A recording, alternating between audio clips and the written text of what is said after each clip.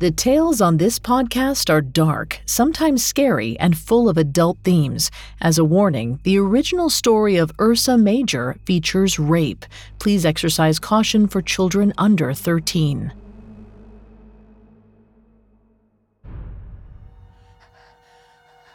Callisto gave a final push through the curtain of vines blocking her path forward and found herself standing in an ancient grove. It looked like no one had disturbed it for centuries. No man, no beast, not even a god. The light barely filtered down through the thick canopy of trees. But where it did, it illuminated a lush floor covered in moss. It was beautiful and so peaceful. The perfect place for a huntress to let her guard down after a long day stalking prey. Or so Callisto thought as she unstrung her bow and laid down her quiver of arrows. But high above that darkening grove, a violent, impulsive force was watching her with greed and hunger. Because Jupiter wanted Callisto, and when Jupiter wanted something, he took it.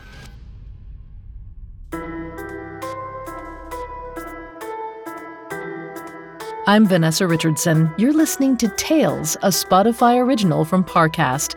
Every Wednesday, we dive into the dark origins of another fairy tale. You can find all episodes of Tales and all other Spotify originals from Parcast for free on Spotify or wherever you listen to podcasts. This episode is part of our Summer Solstice takeover.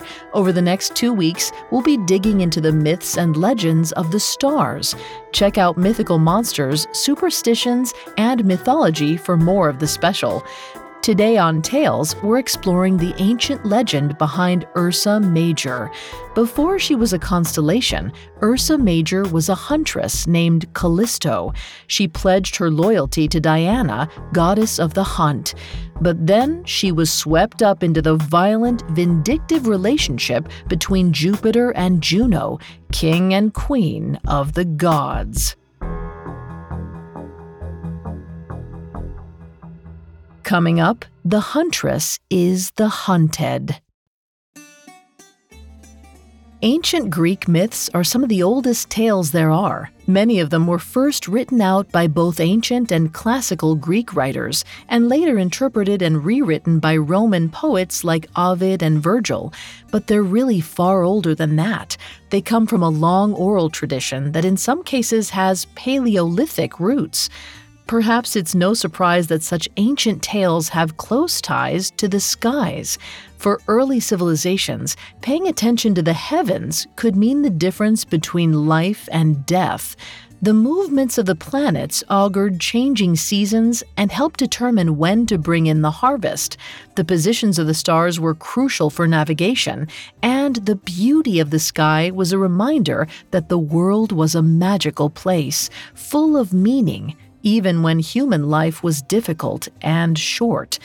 So the Greeks associated their gods with this powerful sky and its planets.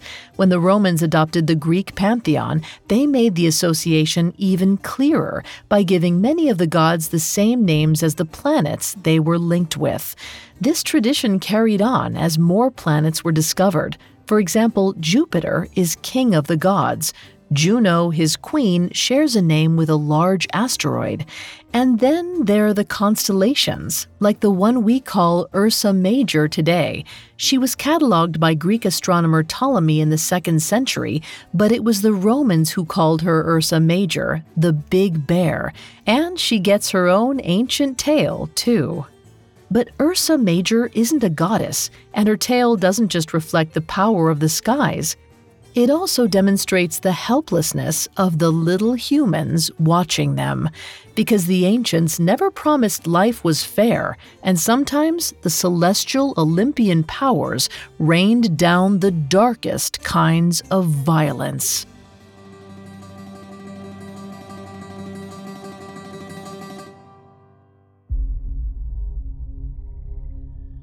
Callisto liked to go out and hunt alone sometimes. There was nothing more satisfying than bringing back strange prizes from deep in the forest and laying them at Diana's feet. It made her heart swell to see the goddess smile lazily in response. And when Diana told her she was a perfect handmaiden, Callisto thought she might fall to the forest floor with pleasure. She was so lucky to live amongst Diana's troop of huntresses, but she sometimes wondered if she deserved it, if she was a strong enough hunter or a beautiful enough woman. So again and again, she sought to prove herself. Today, the effort hadn't gone too well. She hadn't found the kind of rare prey that would impress the goddess of the hunt, but she was exhausted. She knew she needed to rest, so she pulled off her dirt-stained tunic and nestled into her mossy bed. The grove grew darker, the forest air filled with the caws of nighttime birds. Callisto closed her eyes. She tried to absorb the peace of these ancient woods, and she began to dream of a tomorrow where she heard her prey from miles away and her arrows struck true. But as Callisto slipped deeper into sleep, her dreams began to change. She was no longer chasing a beautiful stag, with the wind snapping cheerfully at her hair. She was still running, but the stag was gone, and she felt a dark, overwhelming force chasing her. Fear and confusion erupted in her dreaming mind, and abruptly she sat up, suddenly very awake. If hunting alongside a goddess had taught her anything, it was to trust her natural instincts, even in sleep, especially when she was alone in the heart of a forest so ancient that most men feared to hunt here. But as Callisto squinted her eyes into the darkness, looking for a threat, she was surprised to find herself looking at Diana, her own goddess, the woman she'd pledged her loyalty and love to. At least, it looked like Diana, but Callisto felt a strange trembling in the air, an electricity. That wasn't the energy of the hunt goddess, that familiar, proud warmth. It was something powerful, but alien and masculine. Callisto tried to pull herself up out of the moss in confusion, unsure what to say or do, but before she made it to her feet, Diana was by her side, hands on her waist, pulling her back towards the ground and into an embrace. At first, Callisto kissed Diana back. She wanted nothing more than the goddess's love, and her heart was pounding with excitement at the thought of Diana's lips on hers. But the feeling of these lips still wasn't right. The feeling of these hands wasn't right either. Callisto pulled away, confusion overtaking her excitement. She tried to ask why Diana had come to find her here, away from all her other handmaidens. But the goddess covered her mouth and wouldn't let her speak. Her hands grew stronger and more aggressive, and then her face changed into a man's face. No, a god's face. This was Jupiter. Callisto's body stiffened with fear and panic. She didn't want this, but his hands were like a vice. She started kicking, she started screaming. Even after her long day hunting, she was strong. Still, she was human. He was a god, king of the gods. He was stronger. And he was willing to use his strength for violence. Callisto's agonized yells played on, echoing through the night, as Jupiter took what he had decided was his. After, Jupiter cheerfully kissed Callisto on the forehead and told her she was the most beautiful girl he'd ever touched. Then he suddenly looked a bit nervous and told her that if his wife Juno somehow found her, she should hide. And finally, he disappeared in a crackling eruption of electric air, illuminating the night with tiny sparks of lightning. Callisto, however, wasn't paying attention to any of it. Her eyes were closed. Her hands lay open on the moss, limp like the hands of a dead girl, or so she thought as she tried to move her fingers. She might as well be dead. She felt so empty, like someone had scooped out everything that was inside her and taken it for his own. Even the forest, her own forest, where she'd spent most of her life frolicking and training, it no longer felt friendly and safe. It felt like it was watching her, leering at her. Callisto shivered and tears began streaming down her face, but she slowly pulled herself off the ground. She slipped on her tunic with trembling fingers. She almost forgot to retrieve her bow and arrows, but she scooped them up mechanically at the last moment as she began to walk and walk away from this odious grove and from what had happened there. By instinct, Callisto headed straight back the way she'd come, toward Diana and the women of the hunt. At first, the thought of them felt like the first real breath of air she'd taken since meeting Jupiter. Her legs felt stronger as they pushed through the brush. Her hands were no longer limp and useless. She had a home, somewhere safe, somewhere she could take back her own self with the support of the women who loved her. That would show Jupiter, she thought, anger starting to stir in her chest. But another feeling began to stir there too, something she couldn't quite bring herself to think about head-on: fear. Callisto had taken a vow of chastity, like all the maidens of the hunt and Diana herself, the virgin goddess. Now that vow was broken, and Diana hated broken vows. Diana might be Callisto's own goddess, the goddess she worshipped and had devoted her life to serving, might be the most loving, caring goddess, but she could also be moody and irrational, especially when she felt like her rules and boundaries were being challenged. She was, after all, one of the Olympians, a celestial being. Her planet was the moon itself, that untouchable, majestic orb. Of course, she had a bad side, too. A dangerous side, a side that could lash out as violently as Jupiter himself, even at the people she loved most. Coming up, Callisto faces Diana and her wrath. Hi, listeners. It's Carter from Parcast, and I am thrilled to tell you about a new limited series I'm hosting just in time for Father's Day. It's called Devious Dads, and it introduces you to some of the most feared, fraudulent, and fatal fathers in history. Every Sunday on Spotify, discover the men who started out as role models and ended up becoming real-life criminals, like Wall Street financier Bernie Madoff, whose billion-dollar Ponzi scheme destroyed countless families, including his own. Or Marvin Gaye Sr., whose envy and resentment towards his son's successful music career drove him to murder. Each episode of Devious Dads has been handpicked from shows across the Parcast Network, shining a light on the men who are far more wicked than wise. This summer, catch a glimpse of the frightening side of fatherhood. Follow the Spotify original from Parcast, Devious Dads. Listen free only on Spotify. Now back to the story. Callisto hoped to find comfort and safety with Diana and her maidens, but she wasn't so sure that she would. She hadn't given up her chastity willingly. It had been violently ripped from her. But nevertheless, the vow she'd made to Diana was now broken. All she could pray was that the goddess would understand. It was daybreak by the time Callisto arrived at camp. The huntresses were sleepily stretching out sore limbs and getting breakfast going.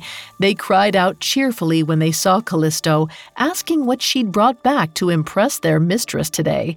When she started to blush and turned her face towards the ground, a few of them laughed, slapped her on the back, and told her her beauty was enough. Callisto felt like sinking to the ground then and there and sobbing. She'd never felt less beautiful. But the women were all acting so normal. Perhaps she could just slip back into their world, pretend last night had never happened, forget.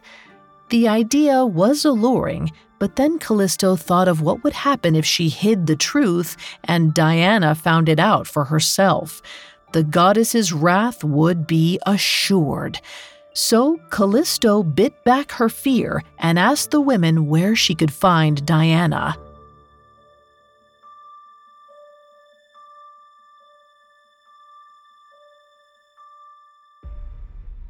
Diana lay by the side of a gurgling stream, trailing her fingers in the water. She didn't look up as Callisto approached, but she lazily murmured, "What have you brought back for me today, dear girl?" Callisto felt bile rising in her throat. Her head felt light. Her limbs felt like jelly. She stood silent for a moment, staring at Diana. But the longer she waited, the worse it would be, she told herself once again. Speak now. So she did. In a rush of half-formed words, she told Diana everything. Diana didn't move as the story unfolded. She stared at the water. Only when Callisto fell into a breathless silence did she finally rise from her seat at the side of the stream and turn to look at her maiden. Her eyes were jet black. Callisto had never seen such a fury there. It was as if her body had grown several feet larger, too, and started to glow with all the light and power of the moon. Callisto felt herself shrink in response. Terror filled her body. Once again, she was faced with a power so great she knew she had no strength to fight it. But this time, she didn't have the will either. Shame and guilt overwhelmed her. She'd never wanted anything more than to please Diana, to be worthy of the goddess. She took down elk, wolves, and bears in her service. She tried above all else to keep her vows. But she failed, and if Diana was ready to strike her down in wrath and end her life, or exact some worse punishment, she was ready. She bowed her head. But then Diana spoke.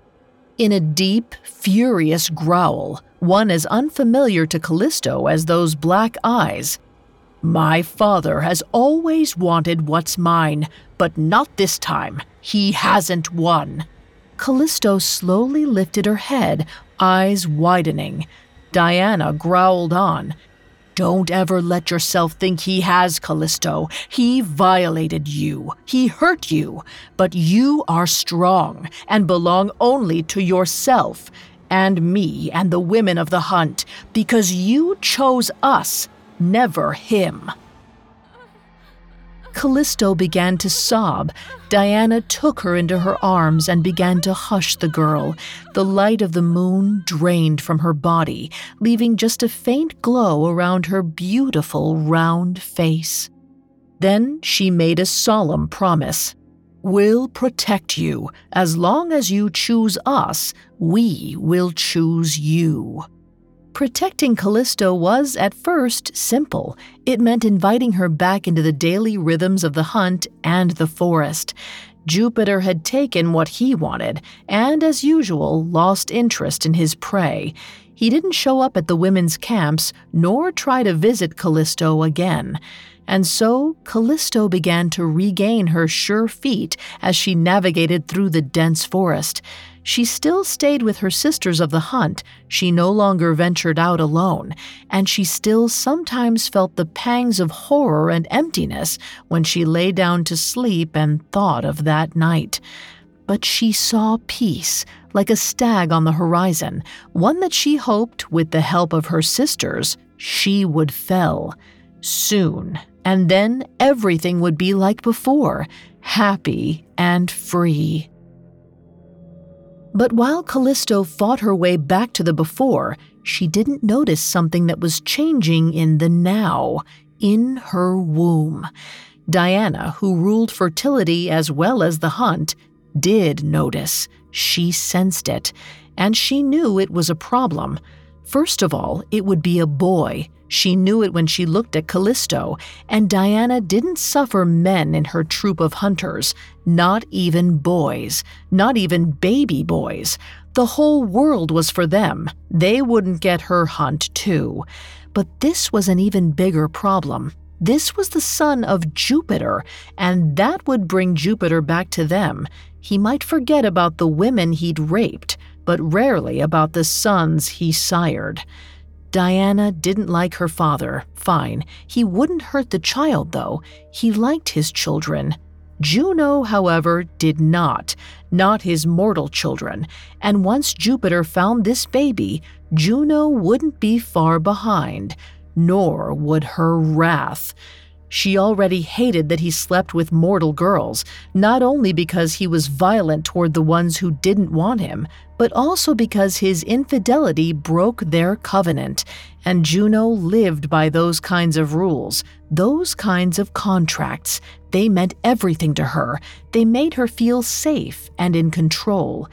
When there was a child as well, that to Juno was the ultimate betrayal, the ultimate broken contract, and she wouldn't just ignore it. Diana frowned, staring into the shadows of the forest, looking for any sign of her fellow gods. They had to get rid of that baby the instant it was born. Callisto eventually noticed the swell of her belly, and at first she just felt horror. Jupiter had left this piece of himself to fester in her womb. It was disgusting. But slowly she began to feel differently. This baby came from Jupiter's seed, yes, but it was her body that was nourishing him, her body that took him from nothing more than an odious white liquid to a child. Her baby boy. He was born in a camp at the edge of the wood, surrounded by the encouragement of Diana's troop of huntresses, and the moment he arrived, Callisto felt it more strongly than ever. This child was hers. She loved him, and she had a sense deep in her bones they belonged together. They couldn't be parted. Diana tried to convince Callisto. She explained that Jupiter was coming, and then Juno. But for the first time, the new mother cared about something, or rather someone, more than her goddess. She clutched her baby to her chest. She shook her head. "How will Jupiter know he's sired a child?" she argued. "And if he doesn't know, how could Juno? Anyway, surely even Juno wouldn't harm an innocent baby or take him from his mother." Diana smiled ruefully, as if laughing at Callisto's ignorance about the gods. Then she tried to reason with her one more time. "We can still take him to your father, Callisto, before Jupiter and Juno notice him, and your father's a king. The child will be well taken care of." But still Callisto shook her head, determined. "Arcas, his name is Arcas, and I won't abandon him on my father's doorstep. He stays with me." Diana stared at Callisto for a moment, her eyes darkening in the flickering light of the campfire. But after a long pause, she laughed a bitter laugh and shrugged. "I said I would protect you, Callisto, as long as you chose me. Choose the hunt. Choose the women of the hunt. If you don't choose us, we're leaving. You can face Jupiter on your own." The huntresses followed their mistress's lead. They packed up the camp, and then they left.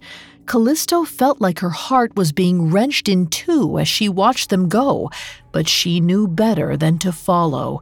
She understood this consequence. She had defied Diana and picked her baby over the goddess. Now she was cast out. But she wasn't as oblivious to the ways of Olympus as Diana had thought, not after what she had experienced, and she knew the goddess was right. She was in danger, and so was her child. So she did the only thing she could think of. She fled deep into the heart of the forest, under the thickest canopy of trees, and hid. But Callisto should have known the forest was a weak defense against the gods.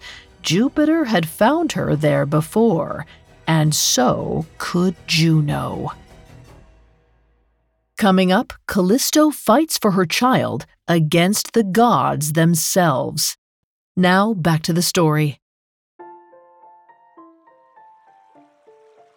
It was a quiet, sunny morning in a deep forest clearing. Callisto was exhausted. She'd spent days on the move, Arcas hidden beneath blankets in her arms. Every time the baby cried, she'd felt utter terror that somehow Jupiter would hear. But it seemed he hadn't, and Callisto was beginning to hope that maybe, this time, the forest was protecting her. And Arcas. Her Arcas. She unwrapped the blankets shrouding his little form. The baby no longer just squirmed. Now he reached out his little hands deliberately and touched his mother's nose. She laughed. She'd never felt so much love. The baby gurgled its own little laugh in response. The twin sounds floated up through the trees.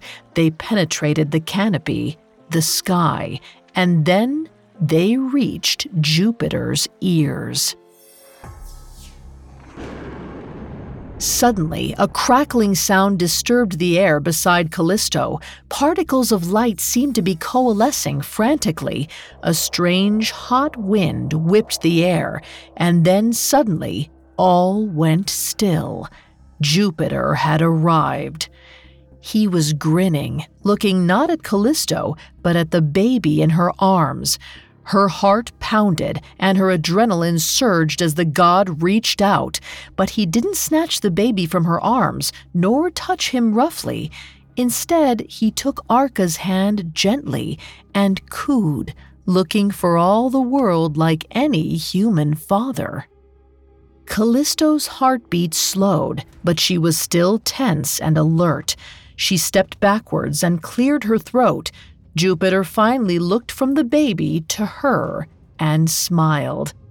"We've made a baby, beautiful Callisto. He's as pretty as his mother, and I'd wager has some of his father's strength, too."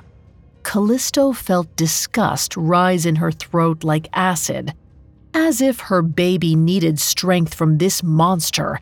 Even if today he wore sheep's clothing, she was strong, and she would give Arcas all the strength he needed.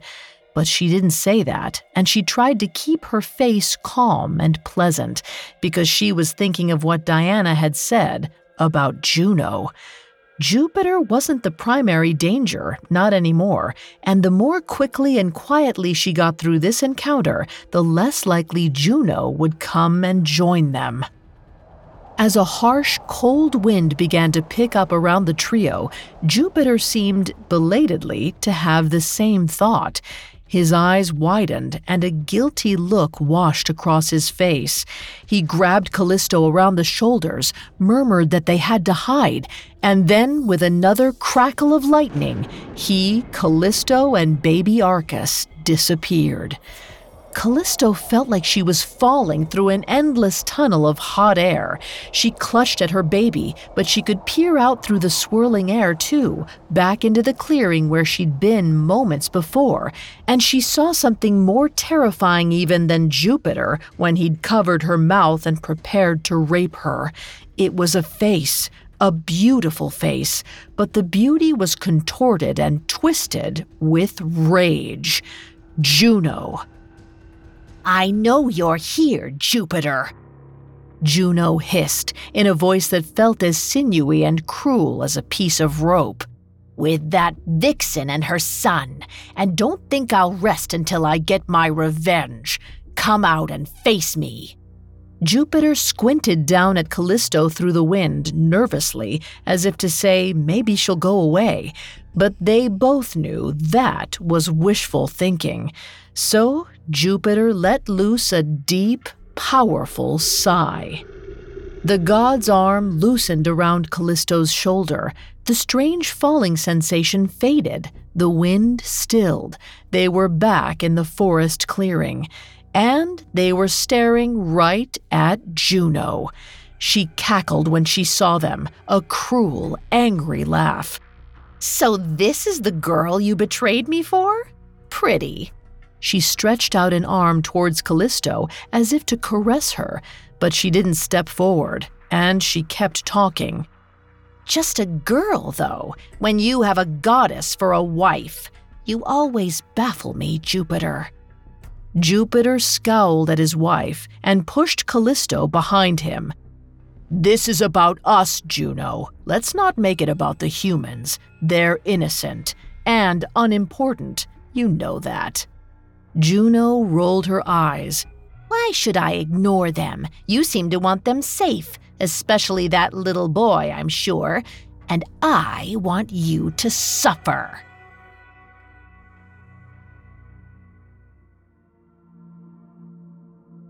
With that, Juno turned her eyes towards Callisto and Arcus and started dancing around the clearing, as if weaving a basket with her feet.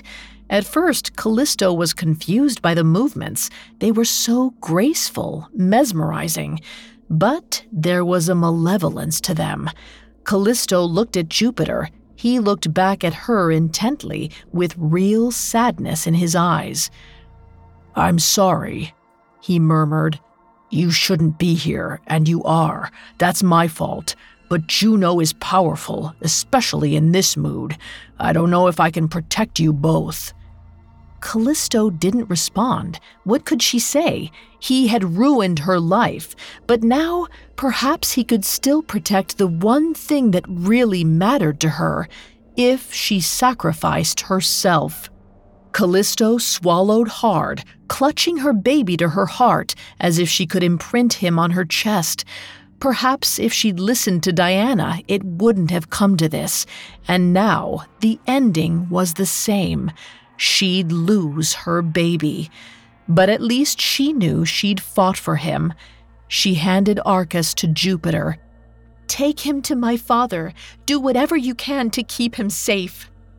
Then she walked towards Juno and knelt on the ground. "I'm yours, goddess, for whatever punishment you see fit." Behind her, she heard the crackle of Jupiter's lightning. Juno heard it too, and stared past Callisto towards her husband for a moment, looking thoughtful.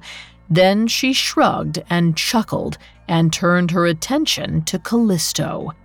"All right, girlie, I'll take you, since you insist, but I don't want to kill you. Too boring. What about—" Juno glanced around the clearing and into the shadows of the forest and chuckled again. "Ah, yes, that will make for quite the tragedy." Then she danced once more, this time in a circle around Callisto. The wind rose, and Callisto's muscles began to ache. The pain increased with the gusts of wind. Her body burned. It felt like it was ripping itself apart. She cried out in agony, and she felt the forest around her crying out too. Then the crying stopped. The pain was gone. Callisto opened her eyes hesitantly. She was alone. Juno was gone, but she felt strange, heavy. She glanced down at her body and found that she was no longer a beautiful young woman. She was a bear. Callisto did her best to make peace with her new form and find a kind of happiness in her strong, lumbering body. She grew even closer to the rhythms of the forest. She threw herself into the rich, social world of the animal kingdom. But she never forgot about her son, the boy she'd chosen above all else, fought for, and lost anyway. Every day she mourned for him. Arcus, meanwhile, grew into a strapping youth at his grandfather's palace. He was told little about his parentage, just that his mother had disappeared into the forest long ago. Sometimes the mystery grated on him, but mostly he thought of other things because he was a cheerful boy and more inclined towards action than contemplation. So the years passed, but the games of the gods are long ones, and Juno wasn't done exacting her revenge. The vindictive queen of the gods was sitting on Mount Olympus, watching Callisto roam the woods, and then she saw young Arcas in those same woods with a hunting party. "Perfect," she murmured, delighted. It was time for the final punishment for both mother and son. She brought the pair together, and then she settled in to watch from afar. Arcas loved the hunt, the smell of the loamy soil, the sound of a dog's snapping jaws, the breathless excitement of the chase. But hunting involved careful attention to detail, too. He'd followed the tracks of this elk for close to a mile. His hunting party was growing distant now, but he felt it in his bones. He had to keep going. This was going to be his best kill yet. Arcas reached a shadowy grove. The elk's footsteps seemed to stop. But when he looked up and saw a giant bear staring at him from the opposite tree line, he knew he was meant to be here. He'd never shot a bear before, never even seen one this large. This would be the kill of a lifetime. He pulled his bow back. Simultaneously, the bear began to rush towards him. Arcas felt strange, as if he knew the creature, but there wasn't time to think. He loosed the arrow. Suddenly, time stopped, the arrow suspended in midair. Arcas felt as if his limbs were trapped in honey, the grove filled with crackling light and a soft, hot wind. And then there was Jupiter, standing between Arcas and the bear, his hand grasping the arrow. "Juno!" Jupiter growled in frustration, looking from bear to Arcas. Arcas had never felt more confused in his short life. Clearly, this was Jupiter, but why had he stopped time to save a bear? Jupiter, rolling his eyes, gestured at the creature. "Arcas, meet your mother, Callisto, and me, your father, while we're at it. Juno is clearly not done exacting her revenge for my infidelity." Arcas, his heart bounding up almost out of his throat, walked forward, past Jupiter and to the bear. He placed his hand on her forehead and whispered, awed, "Mother." Callisto gave a soft growl in response and nuzzled her son's shoulder. Jupiter scowled at the pair in frustration. "This game needs to end," he muttered. "Juno is trying to write the next great tragedy. Her antics are getting absurd." He glanced around the grove, frowning, then up through an opening in the canopy above towards the darkening sky.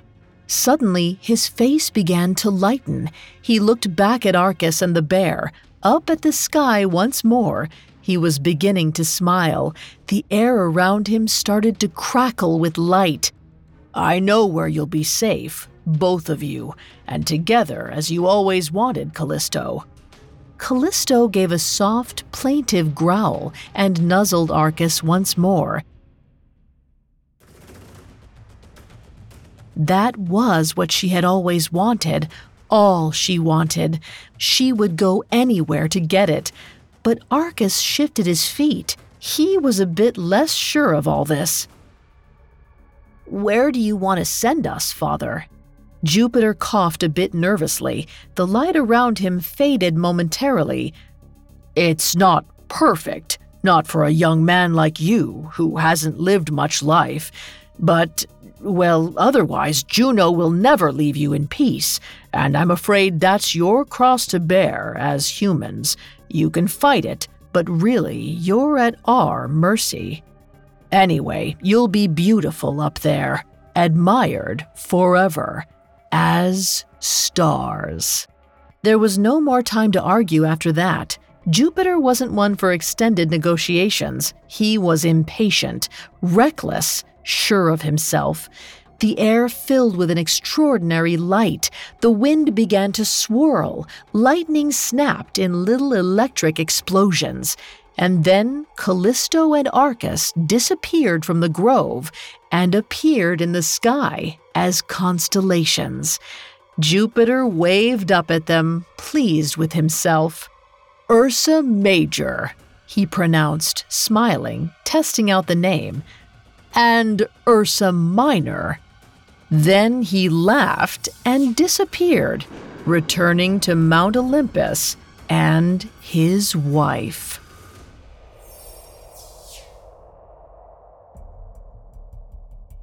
In ancient Greek myths, humans have plenty of agency. There are heroes and kings who adventure.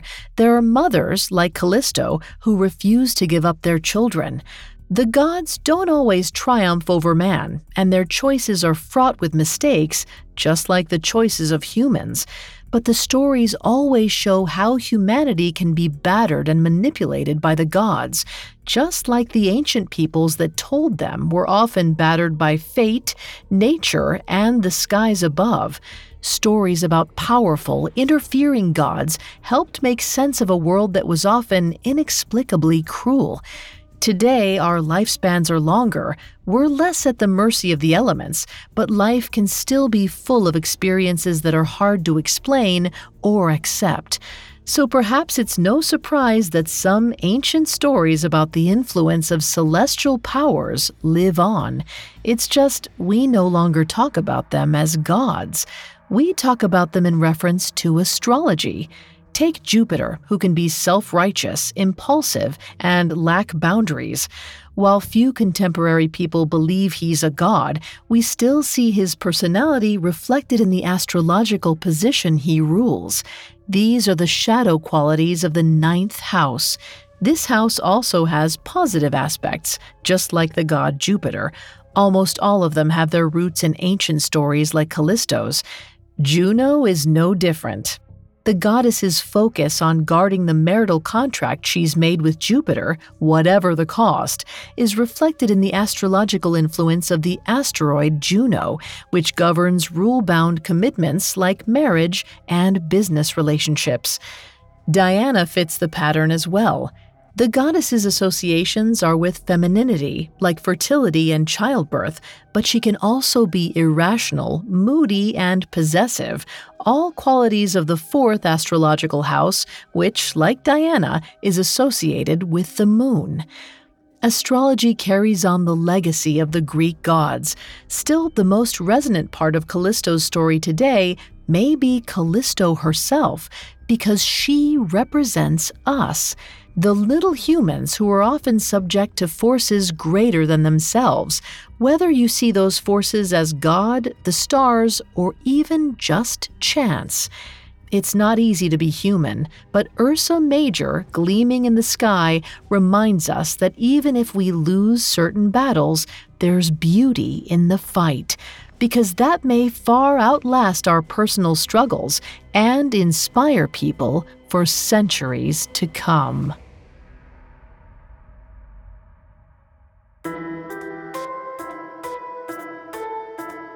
Thanks for listening to Tales. We'll be back next Wednesday with the second part of our Summer Solstice special on another constellation with an ancient backstory, Delphinus.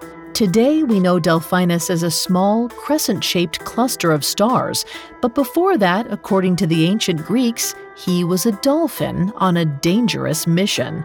For more celestial stories, don't forget to listen to the rest of the Summer Solstice special on mythology, superstitions, and mythical monsters. And if you're curious about the astrological ideas we touched on in this episode, check out Horoscope Today, another Spotify original from Parcast, which gives a quick daily update on how the stars are affecting each sign of the zodiac. You can find Tales and all other Spotify originals from Parcast for free on Spotify. Tales is a Spotify original from Parcast. Executive producers include Max and Ron Cutler. Sound design by Carrie Murphy, with production assistance by Ron Shapiro, Trent Williamson, Carly Madden, and Travis Clark. This episode of Tales was written by Nora Battelle, with writing assistance by Greg Castro, fact-checking by Adriana Romero, and research by Adriana Gomez and Mickey Taylor. I'm Vanessa Richardson.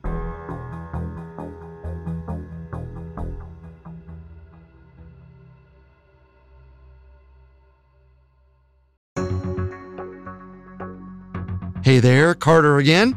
As we close out, here's a reminder to check out my new Parcast limited series, Devious Dads. For 10 weeks, we're exposing the men who are far more flawed than fatherly, ruining anyone who stood in their way, even their own families. Follow Devious Dads free only on Spotify.